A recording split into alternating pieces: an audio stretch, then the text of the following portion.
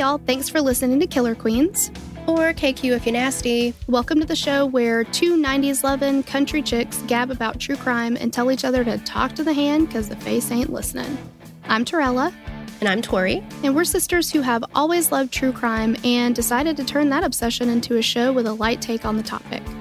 Kind of like diet true crime, it's all the flavor and fewer calories. Now with our show, you'll get true crime, 90s nostalgia, and a few four-letter words sprinkled in. Because I always say that Polly Pockets and true crime go together like peas and carrots. Be sure to check out our case submission form on our website at killerqueenspodcast.com and follow us on social media and YouTube. Now grab your Surge, your 3D Cool Ranch Doritos, and your kitten surprise, and let's get into the episode. This episode contains discussion of murder and sensitive subjects. Listener discretion is advised. The Houston Police Department received a 911 call in the early morning hours of July 29, 2016 from a very calm 16-year-old. AJ Armstrong told the dispatcher that he'd heard gunshots in his parents' room downstairs and that he was now hiding in the closet of his third-floor bedroom. When officers arrived, they found AJ's mother, Dawn, dead in her bed from 2 gunshot wounds to the head. AJ's father, Antonio, had also suffered a gunshot wound to the head but was clinging to life. Both AJ and his 12-year-old sister were unharmed. Less than 24 hours later, AJ was charged with the capital murder of both of his parents. Was he responsible for their brutal slayings, or had a masked intruder really just gotten that lucky to get away with a double murder? Hey, you guys, welcome to Killer Queens. If you've never been here before, we want to give you just a little information about how the show is set up and what it's meant to accomplish. If you have been here before, welcome back. You can just use that handy skip ahead feature here if you want to. We want to give a message to friends and family of the victims. We know that there may be someone involved in the case who might listen one day, and we want you to know that our intention is to only bring awareness to this case.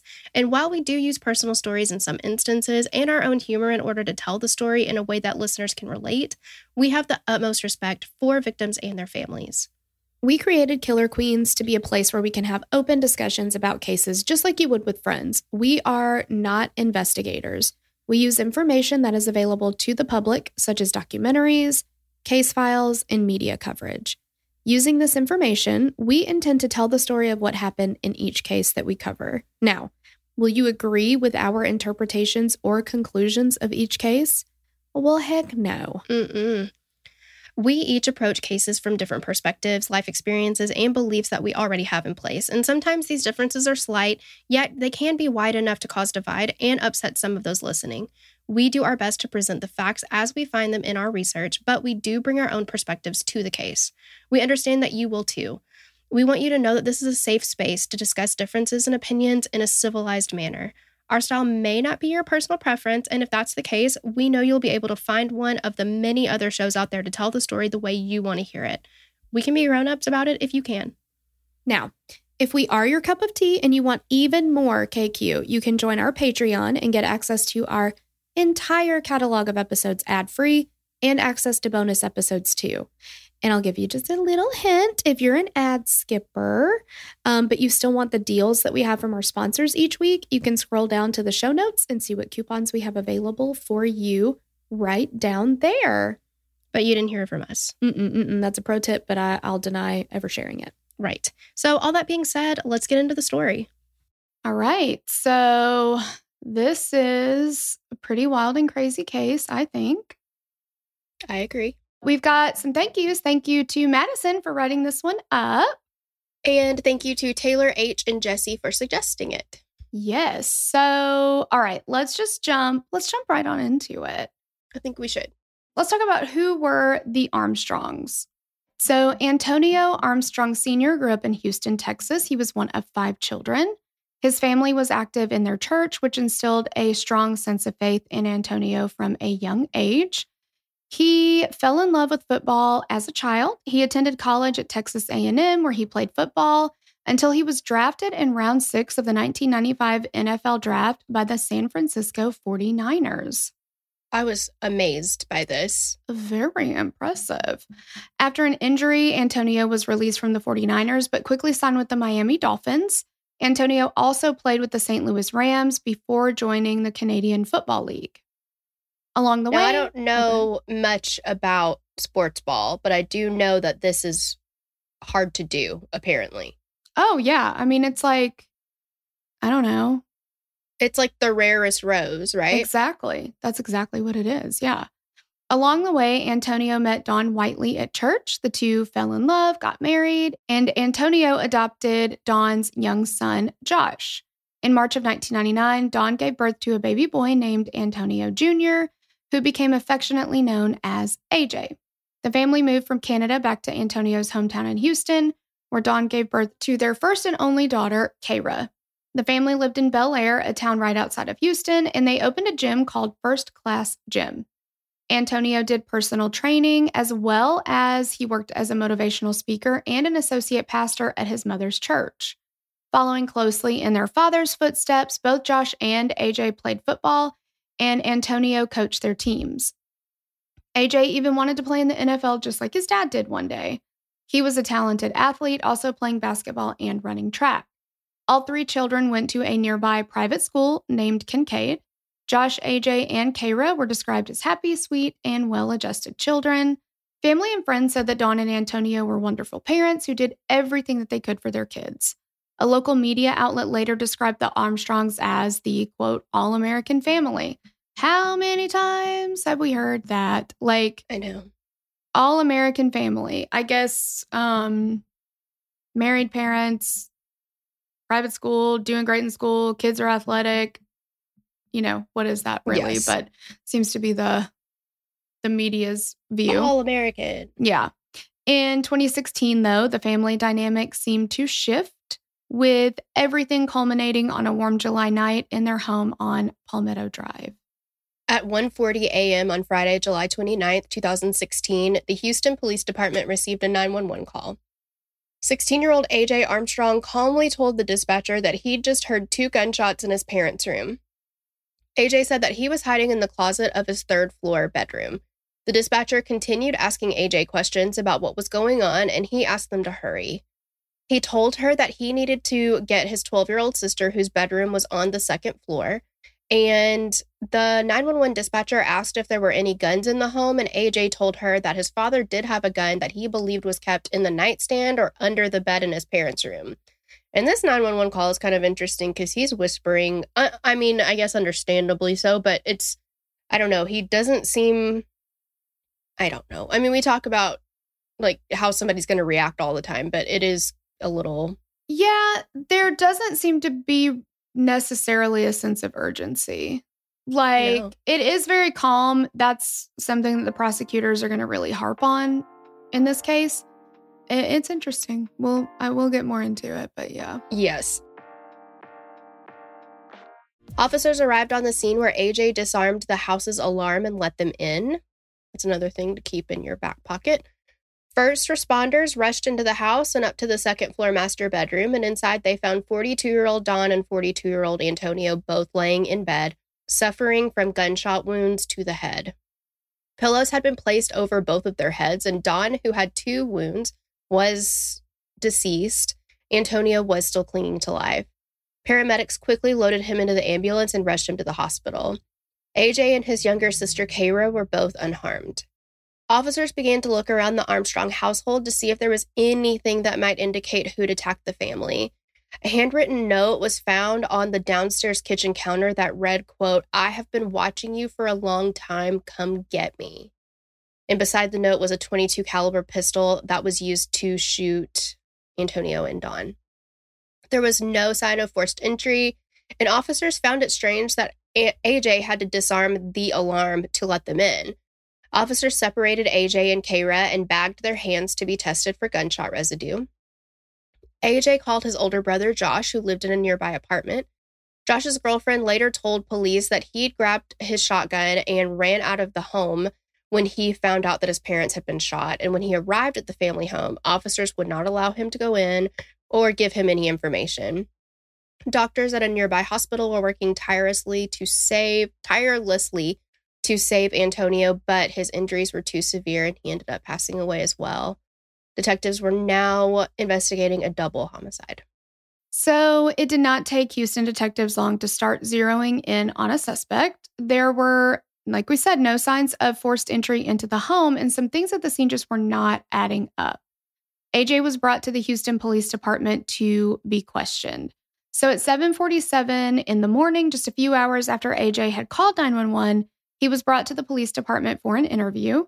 AJ told officers that his relationship with his parents was good. He was super close with his dad. He said that all three of the children had their little issues with their mom, but they were not anything serious at all.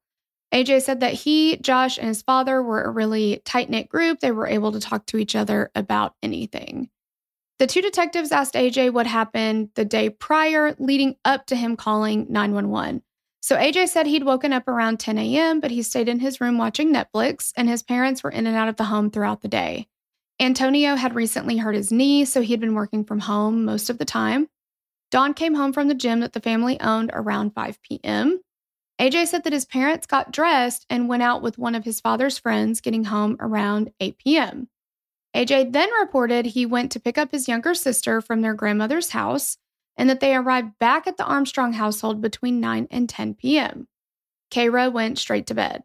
AJ said his parents were laying in their bed and he went up to his loft room on the third floor to watch Netflix.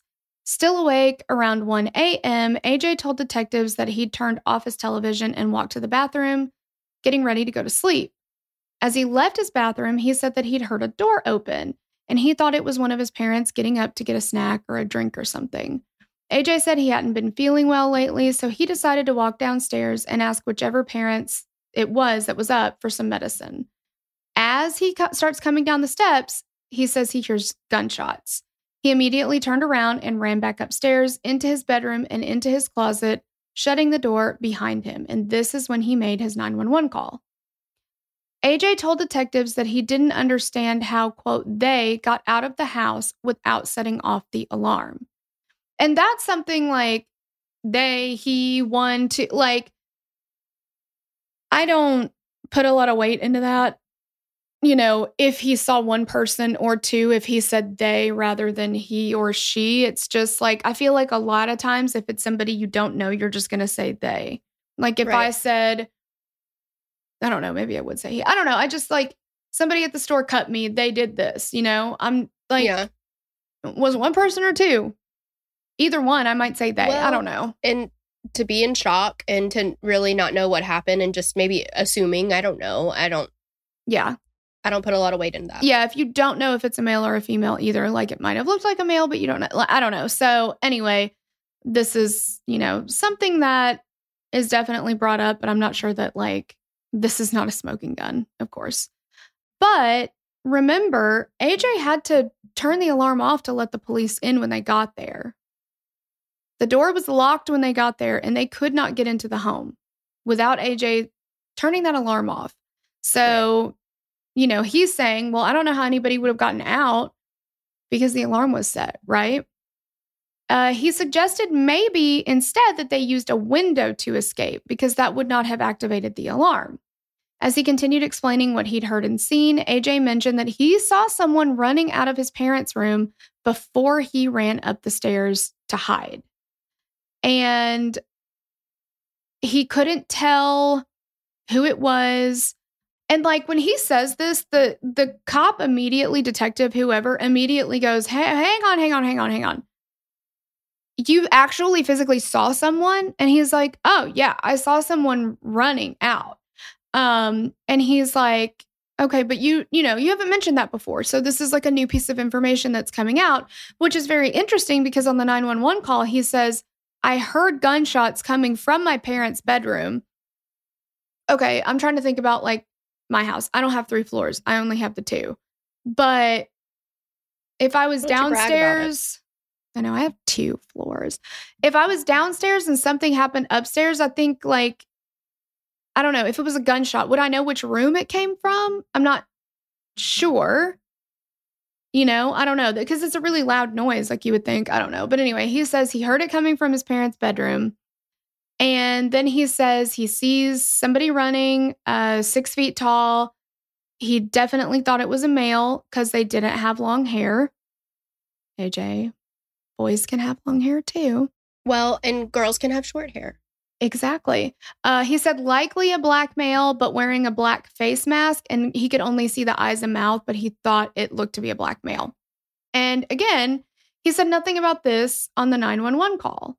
And you would think that if he is hearing gunshots and he's calling 911 for help, he wouldn't just be like, well, I heard some gunshots. The first thing he would say is, there's somebody I don't know in my house. They're wearing a black mask and I heard gunshots. But somebody is in this house. So you get here before they get to me. Right. Right? Like, wouldn't you think that that you're in danger because somebody that you don't know is in your home? Oh, 100%. Yeah, definitely. Yeah, it's just a lot. It's very bizarre that he did not mention that. Yeah. In the, while the act is happening, supposedly. Right. But that's not what he says. He just says, I heard some gunshots. And the dispatcher asked, do you need medical? And he's like, I don't know. I mean, he makes no mention of this intruder. So the interview continues, and AJ told them he wasn't 100% sure, but he thought he had heard 2 to 3 gunshots. So the detectives asked, are there any guns in the home that you know of? And he said, yeah, his father had one. He kept it somewhere in his room, either the closet or the nightstand. He added, though, that his parents' room was off limits to the kids, so he only saw the gun when his father brought it out. AJ said the only time he'd ever used the gun was when he was 8 years old, when he and his father went to a gun range together. And he also mentioned that his parents typically slept with their bedroom doors locked. This is also interesting because it doesn't appear that the bedroom door of the parents was broken down in any way or... Right. No sign of forced entry anywhere on this house. Right. In any room, anywhere. And I would like to know, too, from other people, like, did Kara also say that they slept with their doors locked? I don't know. That's a very interesting, or Josh, the older brother, like, that's something he would know, I would think. If they 100%. always slept with the door locked, like, that's interesting. So it's not very far into the interview when the detective started to let AJ know, like, look, this isn't adding up, dude. There's something going on here. And one detective said, quote, there are some issues, and I'd be lying to you if I didn't tell you there were some issues, and we got to go over them and get to the bottom of what's going on. So detectives advised AJ they'd swabbed both him and his sister's hands for gunshot residue. So if either he or she had fired a gun that night, they are going to know this. They told him that if something different happened that night, now is the time to tell us, right? We can't help you if you don't tell us the truth, all the stuff that I don't know that they said that for sure, but that's what we hear all the time.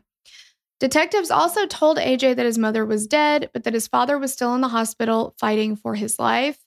And there is no audible reaction on the recording from AJ to hearing this information.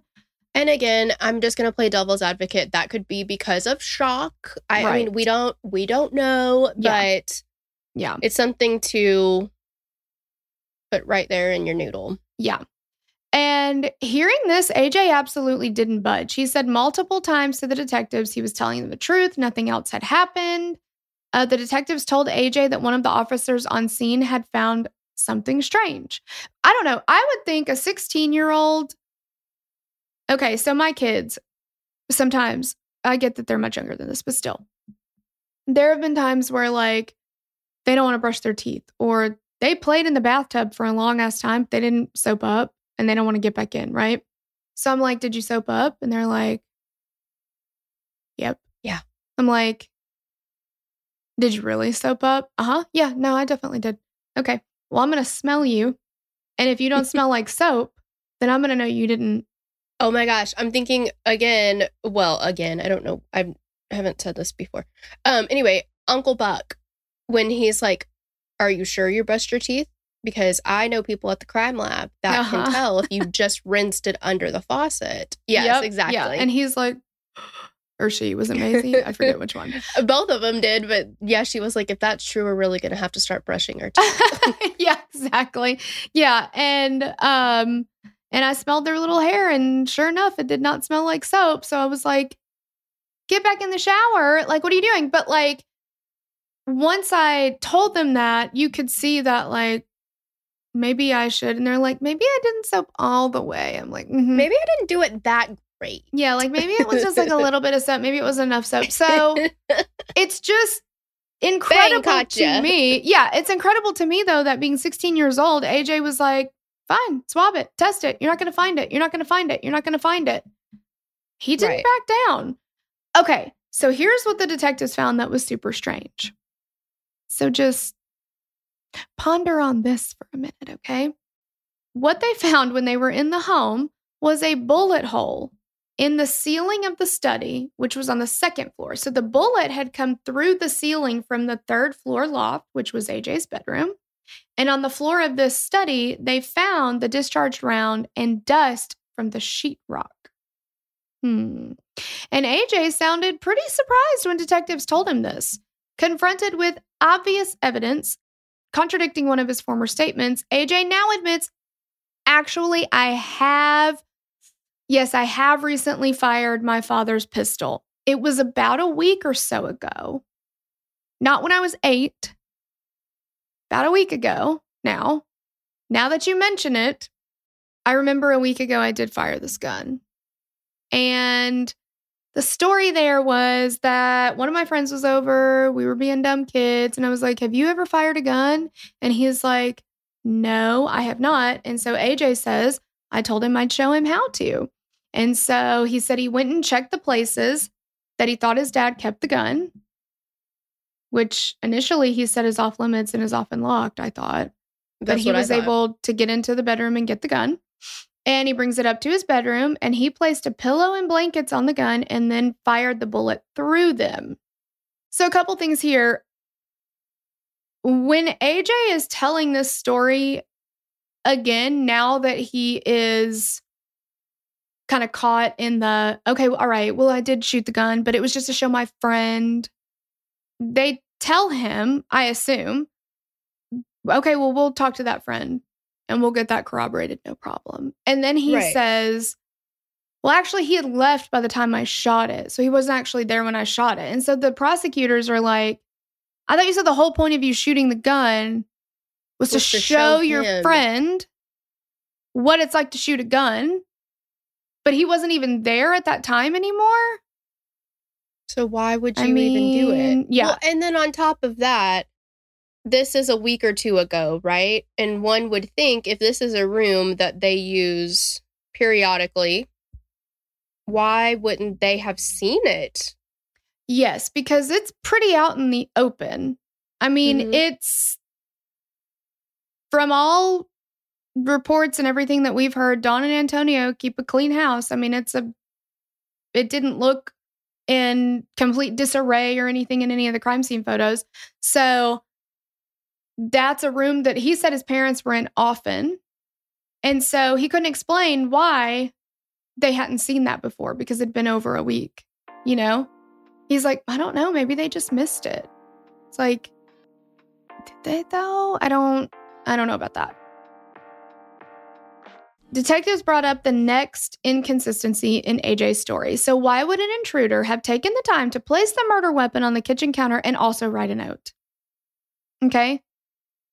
We know that this intruder, a couple things with the intruder. The intruder shoots Dawn and Antonio. They are leaving the house. AJ sees this person. We don't know if this person sees AJ. But they didn't even check to see, because what I'm thinking of, like something not similar, but, you know, like with a note and whatever, but I'm thinking like Manson family, right? And they left notes on the wall in their victim's blood, unfortunately, but they made sure to get rid of, to murder everybody in the house before they did this. Right. You're not going to leave an opportunity for somebody to catch you, see you, somebody who's there on the phone with police before you've even had a chance to get out. Yeah, that just doesn't make any sense. It just, why would you do those things and then try to get out of a window? Like, and also there was no evidence to show that anyone had disturbed any of the windows, any of the blinds, or any of the curtains. Everything was as it should be. And the one window that AJ had mentioned that he saw this person near, He then says, well, you've been in the house and you know this window, there's no way you're getting it open. And the detective is like, well, that window's on the second floor too. Like, they're not going to jump out the second floor. And he's like, right. So probably like a different window. And it's just like, I don't know. They also pointed out how strange it would be for an intruder to enter a home unarmed, search through the house, and find a hidden gun to use. Now, has it happened before? Yes, it has. Most of the time when that happens, an intruder is going to grab a knife from the kitchen. You're always going to find a knife in the kitchen. Right. Or, I mean, I've heard of other times them walking in and seeing like a huge gun cabinet.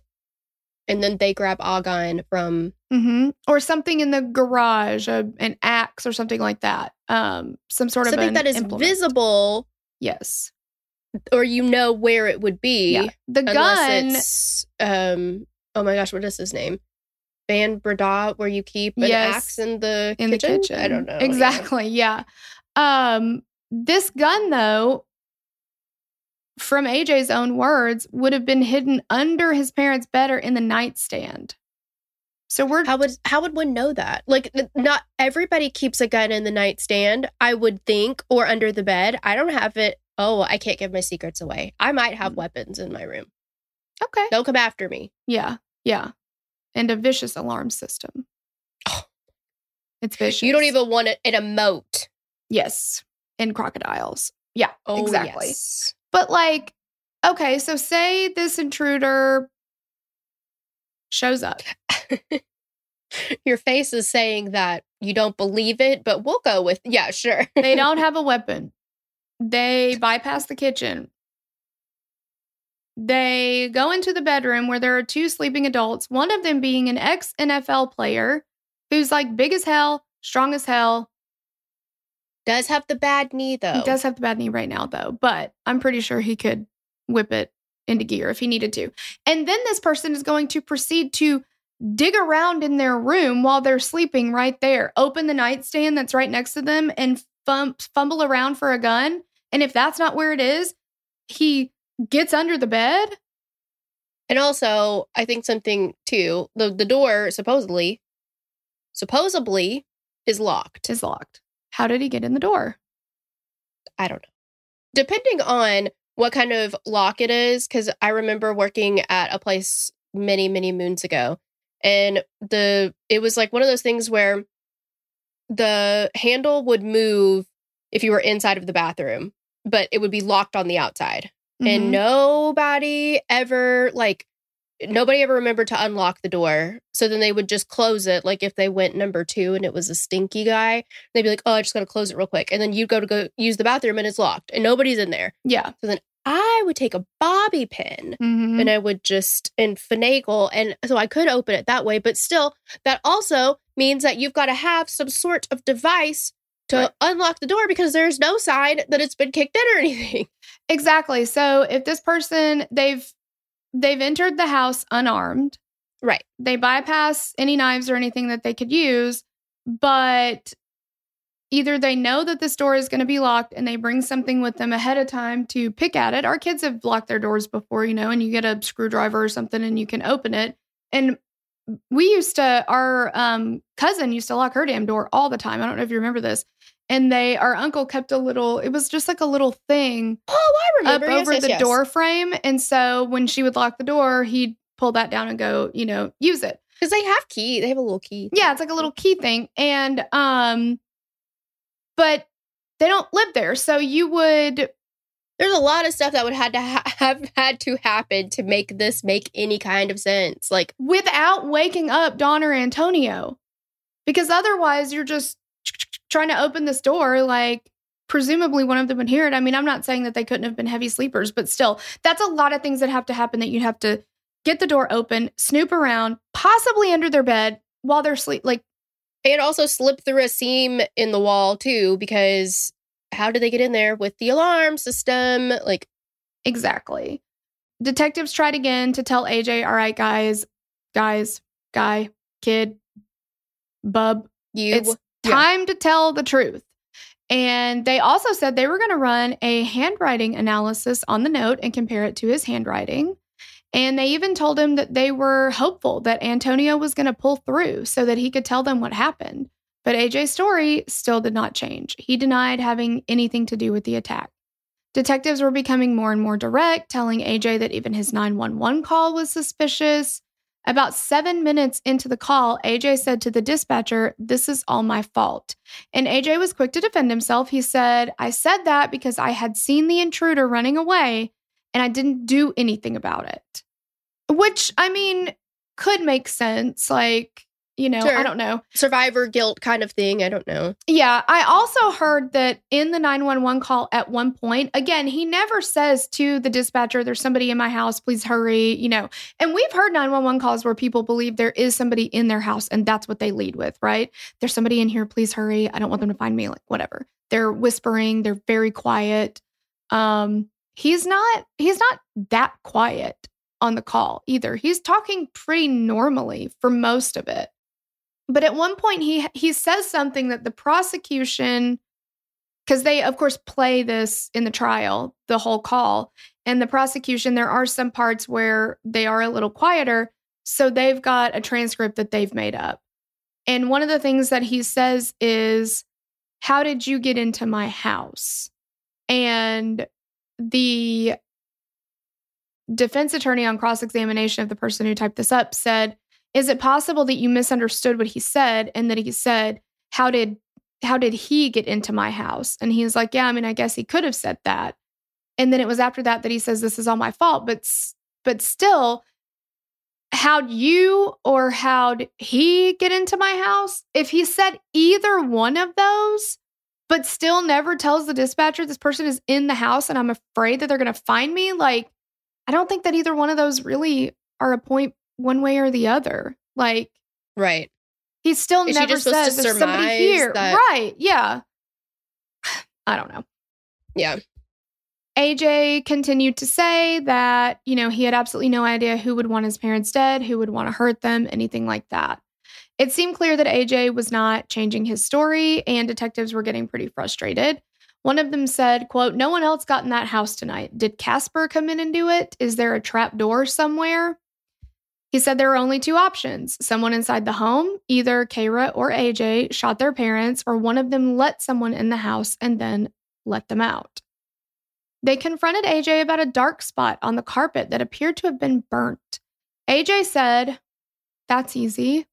I was playing with matches and I walked away and the carpet accidentally caught on fire." I feel like this is one of those situations where it's like action, consequence. Like, because I don't know. if I'm playing with matches on the floor, which I do regularly, Sure. I'm going to stay right there just to make sure that we don't accidentally catch something on fire. Right. Especially right on a carpet.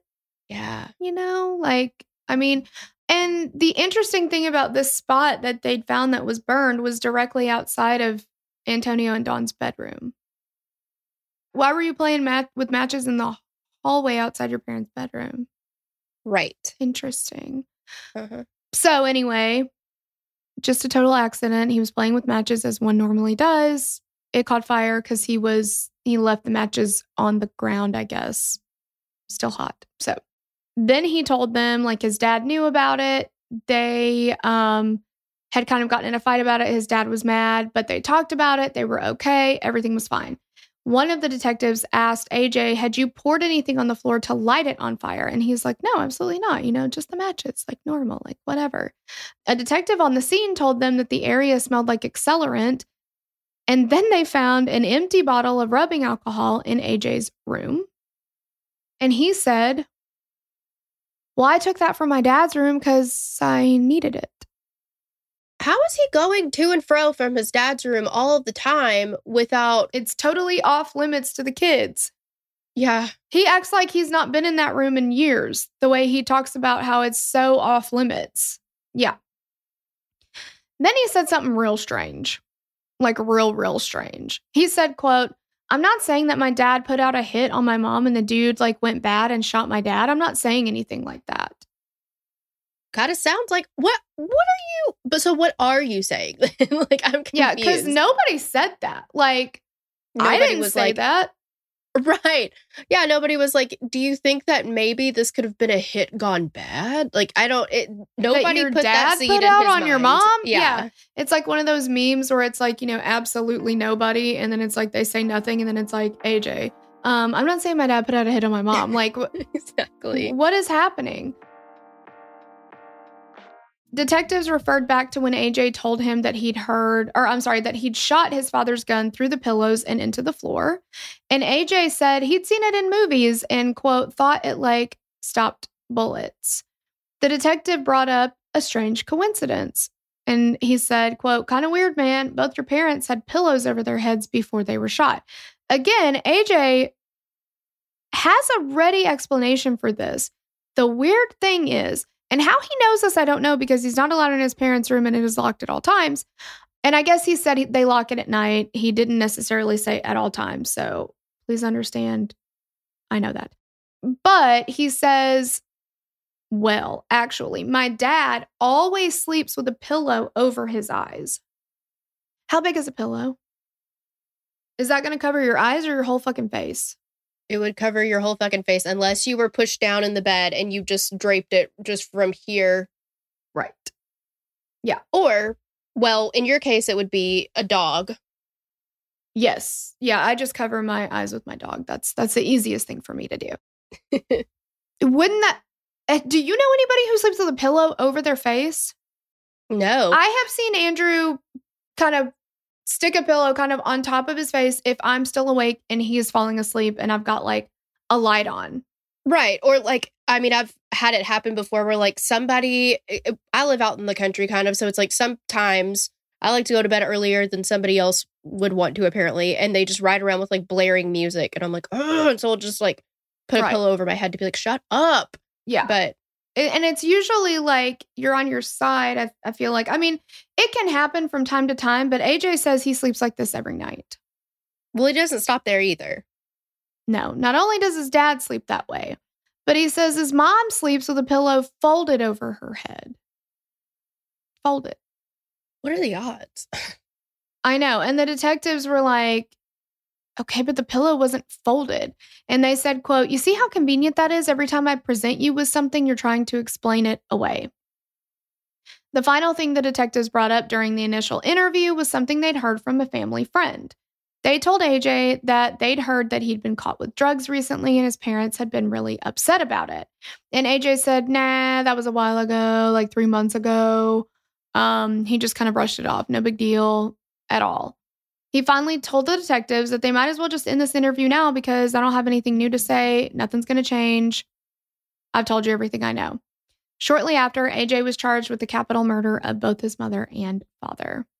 As investigators continued to look into the Armstrongs, they found that there'd been problems in the family for a few months. AJ had actually failed out of the private school that he'd been attending, that they all attended. His mother accused him of drinking, lying, and smoking marijuana. Dawn and Antonio had even taken AJ's car away from him and gave it to his older brother because of AJ's behavior. The fire that he told detectives about in his interview happened differently from AJ's account, believe it or not. AJ had reportedly put gasoline in a bottle of rubbing alcohol and set a fire in the stairwell just outside of his parents' bedroom. His father put the fire out, and Dawn texted a photo of the carpet to her oldest son, Josh. And guess when this happened? 2 days before the murders. Right outside of their bedroom. And we have photo evidence of when it happened. Dawn doesn't send a photo to Josh and say, hey, this happened 3 months ago and I forgot to tell you about it. And one thing that we learn about Josh and Dawn through the trial is they're super duper close. And she talks to him about the problems that she's having with AJ. And he is trying to comfort his mom and be there for her. And she talks to him just like venting her frustration and like what is happening. But she sends that picture.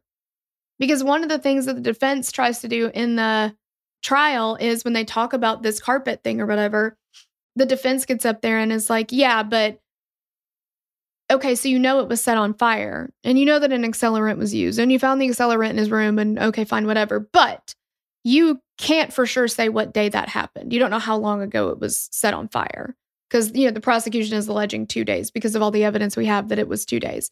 And they're like, I mean, no, I guess, no, I can't forensically test it and say when it happened. And they're like, see? It's just so silly because, I mean, I would think that if you have kids, which I don't, but let's say my dog Apple, she decided to start a fire right outside of my bedroom. I would find that act to be out of the ordinary. So I would take a picture of it and be like, listen to what this bitch did. Right. And send it to everybody that I know and be like, I think we've got a Stewie from Family Guy situation on my hands here. Right. And the fact that she sent it to Josh that day and gave no indication in her text message that it had happened a long time before that and she was just getting around to it. Look what I found. Yeah.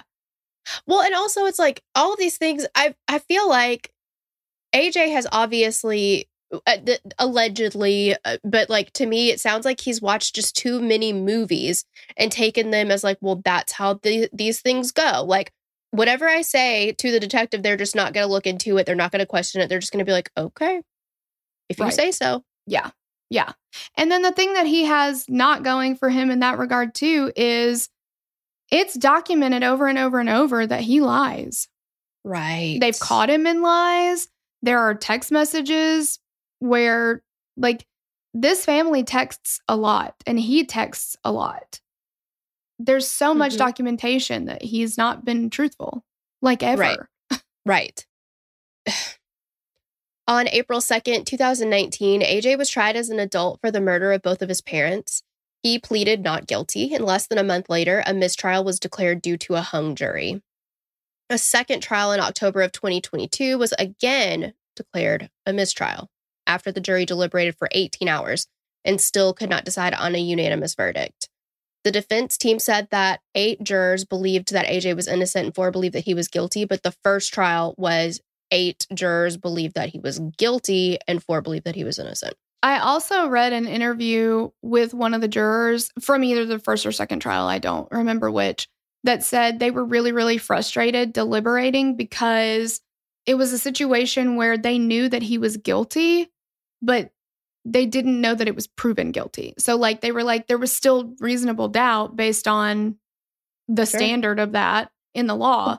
Well, and that happens a lot. Like, I feel like it does anyway. It's like sometimes you get frustrated with the outcome or like, oh my gosh, how could it be a hung jury? That's not fair. But it's like the rules of the criteria that the jurors have to follow. Right. It's like, what else can they do? You know? Yeah, that's the way it's supposed to be. I mean, the burden of the proof is on the state for sure. In the summer of 2023, and AJ is now in his early 20s, he stood trial a third time for the murder of his parents. His defense team did their best to provide another suspect to the jury, AJ's older brother, Josh.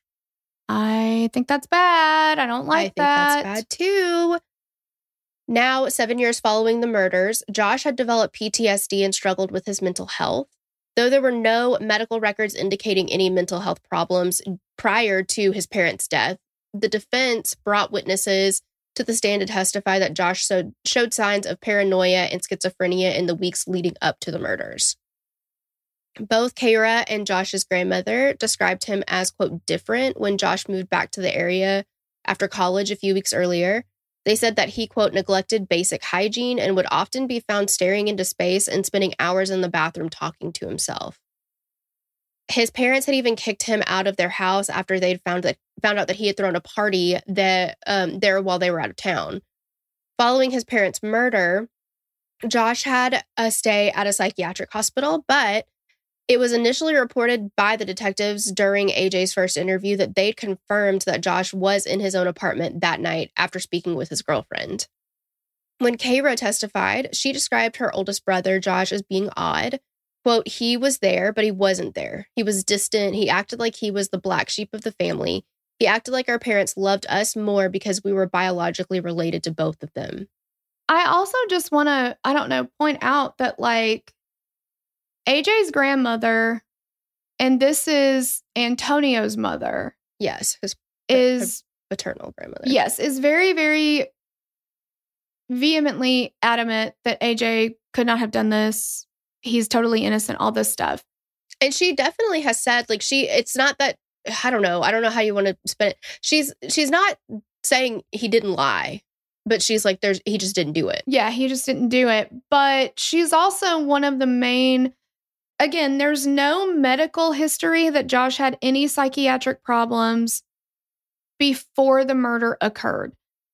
From what I understand, the only information that we have that says that maybe he was acting strangely and, all these other things are from his sister and this grandmother, who is not biologically related to him. And I'm not saying that she doesn't love him like her own, but he had some feelings hearsay, about that. And I know, yeah, I don't know. Hearsay is very confusing to me. Like, there are just so many situations where it's like, that's okay, but that's not okay. And like, yeah, I don't know. Yeah. But there's literally not one. And he had psychiatric care after the murders, and it stemmed from he could not process his parents' murders. And like, it just, from everybody else who knew Josh, none of this happened until after. But the defense is trying to say, well, it actually started just a couple weeks before. Yeah. Which, again, is kind of convenient for the defense, right? Like, I don't know. Well, and the fact that, yeah, it happened just a couple weeks before it started happening, but nobody else knew about it. Well, and I mean, all signs are pointing to AJ because nobody, as far as I know, there's no evidence that said that Josh was trying to like start fires outside of their bedroom or accidentally shot a bullet through the floor. And, Right. AJ admits to that being him. Mm-hmm. Hey, y'all. You know how Tori is basically a Spice Girl and dresses the cutest and has the best makeup and hair in the whole world? Or like how I can't stop buying stuff on Amazon, mostly for my kids? Well, we get asked all the time, where does Tori get her clothes and makeup? And what stuff am I constantly overbuying to make mom and home life easier? So we made a links page. Head over to killerqueenspodcast.com/links and scroll down to shop our style or our Amazon faves. Here you'll find all the posts you can shop with our unique links to each item, as well as our Amazon storefront, where we have lists like 90s finds. This is curated by Tori with all the best 90s stuff like Tamagotchis and My Little Ponies, my back to school must-haves list, gift ideas for kiddos that I love, podcast essentials if you ever want to start your own show, and more. And we add to it all the time. Now, to be totally honest, we do make a commission if you use these links to make a purchase, and we always appreciate everything you do to keep the lights on over here.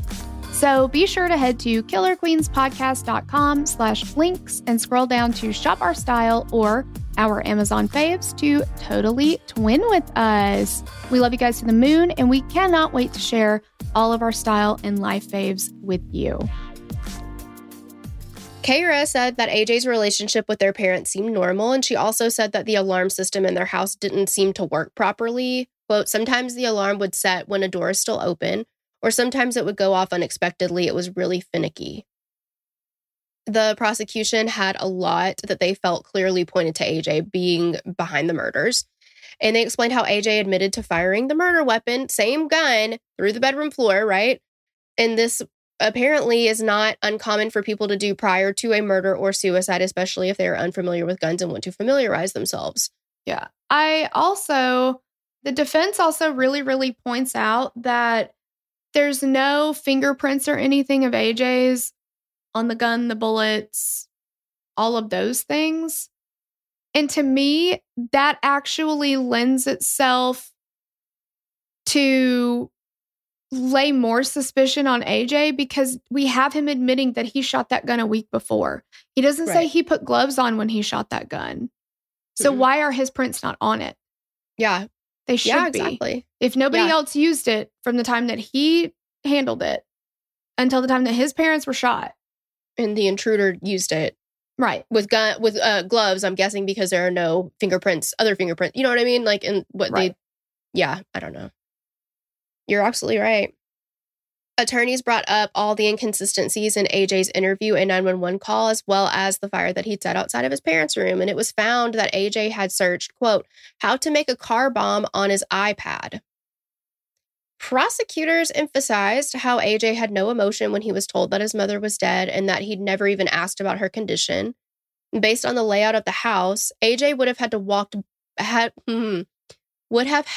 have walked by his parents' bedroom to get to his sister and get her out of her bedroom. And he continued to ask the dispatcher if he could go get his sister, but he never asked about checking on his parents.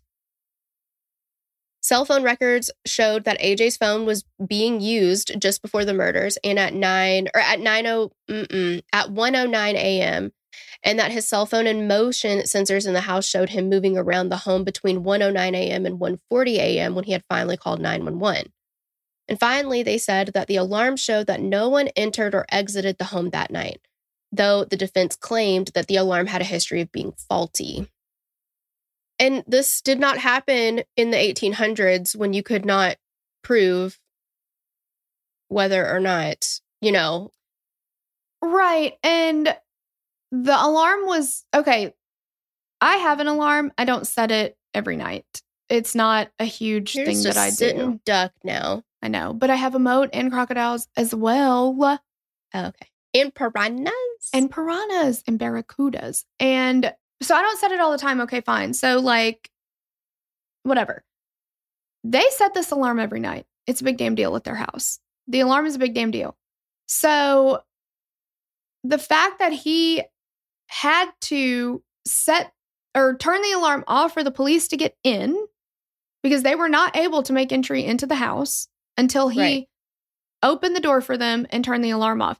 He also says in his interview, I don't know how they got in or out of the house without the alarm going off.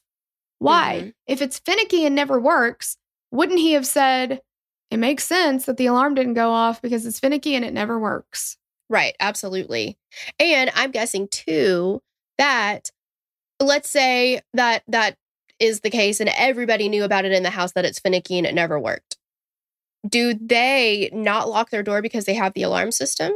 Because there's absolutely, you know what I mean? Like, just because you have an alarm system doesn't mean you're going to quit locking your doors. So if the alarm system didn't work, right? Why is there no sign of forced entry? Because I could buy that if somebody had pried the door open with a crowbar, Harry and Marv style, but the alarm didn't go off and be like, well, shit, I guess it didn't work that night. But there's no proof. Yeah, exactly. And we know the door was locked because he had to unlock the door. Like, exactly. They tried the door and it was unlocked. And he doesn't dispute that either. Like, he acknowledges, yeah, I opened the door. Right. The defense brings up the fact that they have on the garage door one of those keypads that you could use. And apparently the prosecution never tested the keypad for fingerprints, DNA, anything like that. And the defense says Don and Antonio gave that keypad number out to a lot of people. They say that the door that led from the garage to inside the house on the first floor, they usually did not lock that door because you'd have to get in the garage to go through that first. I know some people who do that, some people who don't. Sure. But to me, none of that really matters because the motion sensors don't turn, even though they don't, even though they're not set to go off if there's motion moving around, they still are picking up motion. And they pick up AJ's motion. They pick him up coming from upstairs to downstairs, but they don't pick anybody up entering that door and going upstairs. Well, yeah, I know some people's, like, even a door, like, even if the alarm is not set, but you open a door, it's like, garage door. And, yeah. Right. Exactly. It's just, it doesn't make any kind of sense to me. But, so arguing the defense's accusation against Josh, the prosecution presented the messages between Josh and his mom about, they're like, look, they were very close. And that's when they talk about Dawn and Josh talked a lot. And she confided in him about all of the things that she was going through with AJ. But, Josh's longtime girlfriend was also brought onto the stand and testified that she never saw any signs of mental illness in Josh until after his parents' murders. Yes. I also have, so they read a lot of the text messages out in the court. And I took note of some of them. Some of them are between like Antonio, Dawn, and AJ in a group message. And then there are some other things about AJ. So, all right, remember AJ had failed out of school. He'd been smoking weed. He'd been sneaking out of his house to see his girlfriend. He'd been lying to his parents about everything. And he'd been driving really, really, really recklessly. He had this bright red Mustang that he'd been driving crazy all over the place. And he'd actually just received a notice from the school that said he's not allowed to drive here anymore because of the way that he drives. So there's a text message from Antonio Sr. to AJ in the group text with AJ and Dawn on April 22nd, 2016. And it says, quote, "I'm sick of getting reports about silly crap you're doing. Last warning." And Dawn says, "Totally agree. The way he's acting, he doesn't deserve that car. Something slow, less impressive, and old would fit his maturity." There are messages from Dawn saying multiple times, "I'm tired of your lying and scheming to AJ. All you do is lie and scheme. You lie about everything." When AJ snuck out and told his parents he didn't, his mom says in a quote, or in a text, quote, "Yes, you did. I checked the alarm. You're lying. I know you left. The alarm doesn't lie. You lie." If that is not her speaking from the grave, I don't know what is, because such a big point of contention in the defense's case is that alarm was finicky. You could not trust it. But she trusted it to go back and look and see whether or not he had left the house when he wasn't supposed to. And he, as far as we know, he doesn't write back to her, "Mom, you know the alarm records never are right. You know that alarm doesn't ever work." Yeah. She said, "The alarm doesn't lie. You lie." Mm-hmm. Some of the other text messages from AJ's dad say, quote, "Son, blow smoke to someone else." Dawn calls him a, quote, "bold-faced liar" in her text messages with him. They also had a digital forensic investigator testify and said on 2 different occasions when AJ was texting with his girlfriend, who is now his wife, AJ lied at one point saying a girl was texting him when his girlfriend asked for the girl's phone number. So, like, I don't, if he's just trying to stir shit up, I don't know. But he is like, "Yeah, this girl is texting me." So she's like, "Give me the number that she's texting you from." He gives his girlfriend a number, but texts a guy friend saying, "Hey, my girlfriend's going to text you. Pretend to be a girl named Samantha that's trying to text me." And so his girlfriend texts this, quote, Samantha, who is actually his friend. And then there's another time that AJ was texting with himself and sending screenshots, pretending that he was texting with a boy that she had had an issue with. So some guy supposedly said something about her that wasn't true. She was upset about this. She wanted him to defend her honor, essentially. And he's like, yeah, I got that. And it was deemed that he was sending her screenshots of it. But they're from him to himself, and from him to himself to make her believe that. And there are multiple text messages in their messages to each other, to and from each other. AJ and I believe her name is Katie, the girlfriend who's now the wife. Multiple times she says stuff like, "All you ever do is lie to me. You know, I caught you lying again. Like, all you tell me is lies." Like, there's a lot of that from her. Well, it seems like he just really, there's some people that just like live for drama and they just want to just like, you know what I mean? It's like those people that are like, can't be happy unless they're unhappy. It's like they can't be living life unless they're stirring shit up. Like this, allegedly, it seems like this is kind of his gig. Yeah, definitely. And it's just interesting that, because part of the defense's case was to bring his then girlfriend, now wife, up on the stand and say, well, we were texting that night and he seemed happy-go-lucky. He seemed like his normal goofy self. Like he wasn't acting strangely or anything like that. And it's like, okay, well, he also told you that he was texting somebody and taking up for you and sent you screenshots of that, but they were fabricated. And he, lied to people about why he was no longer going to Kincaid. He said his parents just wouldn't let him go there anymore. They took that away from him. Like all this stuff. He failed out. Like, right. You just can't trust anything he says. And from his mom's own words, all you do is lie. Yeah, absolutely. It does not look. No, it does not.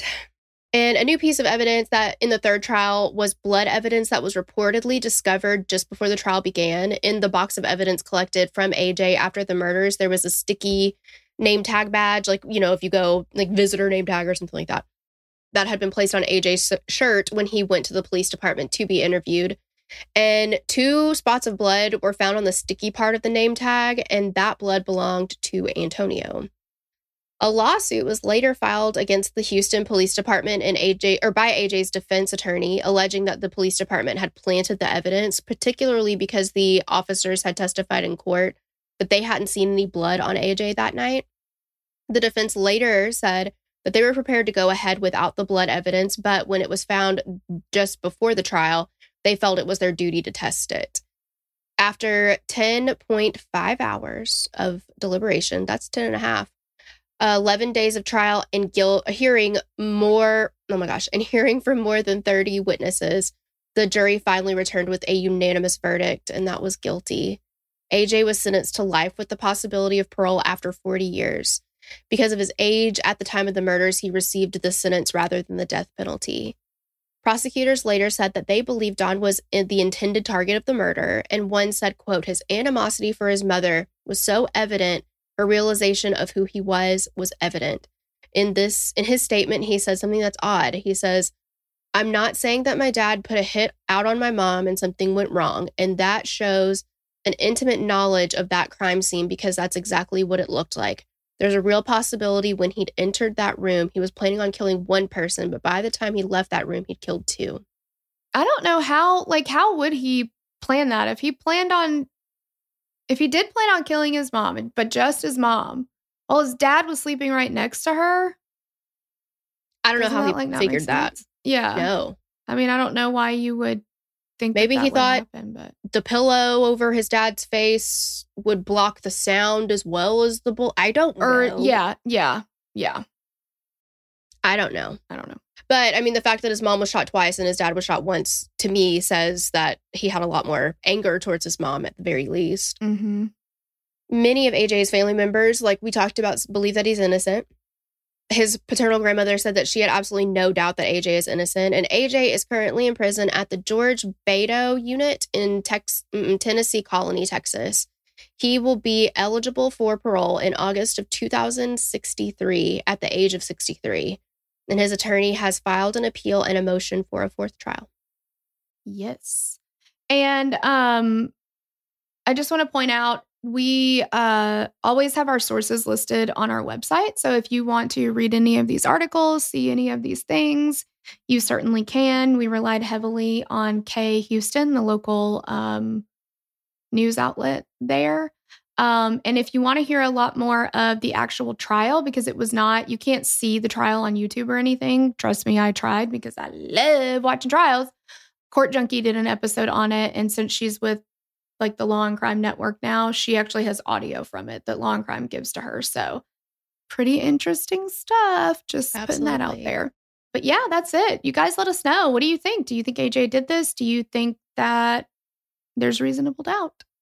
Yeah. I think it's pretty obvious what we think, but we, of course, always love to have a conversation with you guys, whether or not it's the same outcome that we've gotten. But yeah, and it's going to always be a respectful conversation. But thank you guys so much. We love you. Bye. Bye. Okay, you guys, you know what our favorite part is. It's shout outs. Oh my gosh. And you guys, we know that we could not do what we do without you. A lot of rhyming. I like that. I'm a rapper. But it's true. It's true. We do what we do because of you. Yep. And we're just so grateful for this. And also, I just want to point out that these are people that have signed up on Patreon. We also offer Apple subscriptions, but Apple does not give us access to the names of the people who subscribe. So if you would like a shout out, cancel Apple, come on over to Patreon, and we can do it there.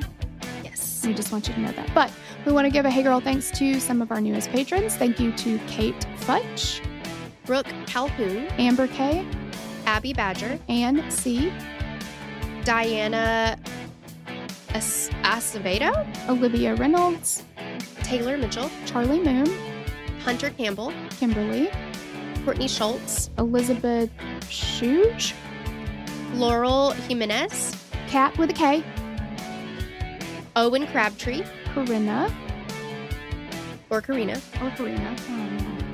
Melissa O'Gorman, Rachel, Morgan, Tanya Espy, Abigail Holland, Mackenzie Brown, Olga